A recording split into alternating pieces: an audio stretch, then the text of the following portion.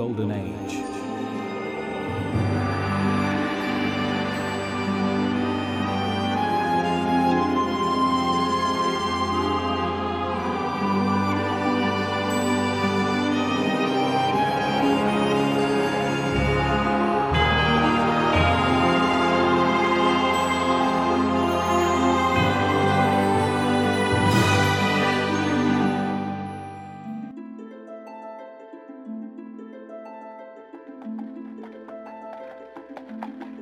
I was on my way home after escorting a merchant caravan through Escudo territory when I found her, lying in the bushes by the side of the road, her hair and clothes matted with mud and sweat.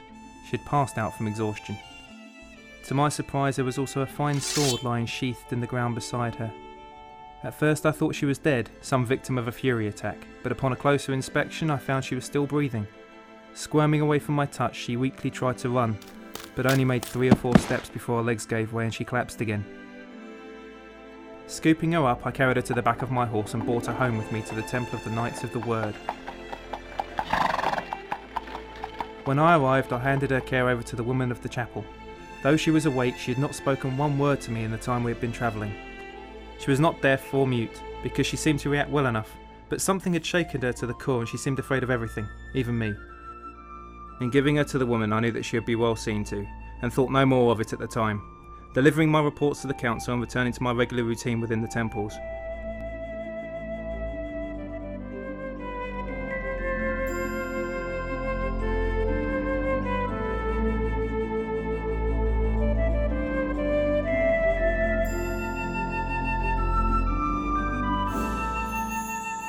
A month passed without me knowing it. Soon the snow was beginning to melt outside and the novices were training in the courtyard by my window. I could hear their practice sword drills from my desk and could see the woman who tended to the laundry collecting water from the well there. It was a day in late July when the ruckus kicked off. Straining to see down, I was unsurprised to see one of the students laying face down in the dirt. Standing over him, however, was not the opponent I had expected. The girl, wooden training sword in hand, was standing with a foot to the youth's chest, the tip of the bark to his throat. Surprised, I went to find out who had set these strange things into motion. As it transpired, she had been collecting water with a group of other girls when the group of students had decided to call a break in order to flirt. This one had taken offence that she hadn't replied when he asked her name, oblivious to the fact that nobody had heard her talk. When he grabbed her arm, she had snatched a training sword from one of the other boys and thoroughly trounced him, as well as his 3 friends who had tried to come to his rescue. When I appeared, she did not release the wooden blade, simply lowering it slightly as if preparing for another attack. 3 other teachers had also come running out into the courtyard, one of whom had witnessed the entire event. We conferred for a moment before agreeing on a course of action, and I waved for her to follow me before returning to my chamber. Once there, I took out the sword that I found along with her on the road that day, and laid it on my desk where she could see it. "Do you want this?" I asked her, and she nodded once for yes. "Then you will need to earn it," I replied. I took a quill from the ink jar. "I will enrol you into this institution, and you will take our classes. Be aware that you are the only woman ever to be offered this position. When you have graduated as a Knight of the Word, you will be able to trade that wooden stick back for this sword. Until that time, I will keep it here safe for you. Do you understand?" She nodded again, and this time I saw a hint of desire in her eyes as they took in the blue steel blade on the desktop. "Of course, I will need a name if I am to enrol you," I asked her, and she looked at me without blinking.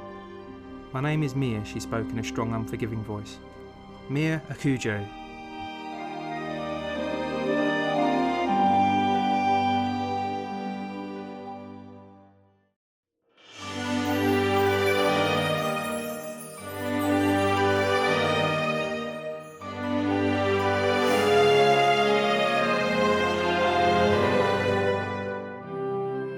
You've been listening to the voice talents of Paul Godbold and Matthew Sangster as the narrator.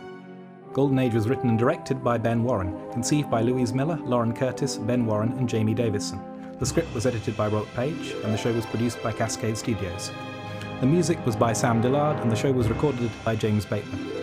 For more, visit www.cascadestudios.co.uk.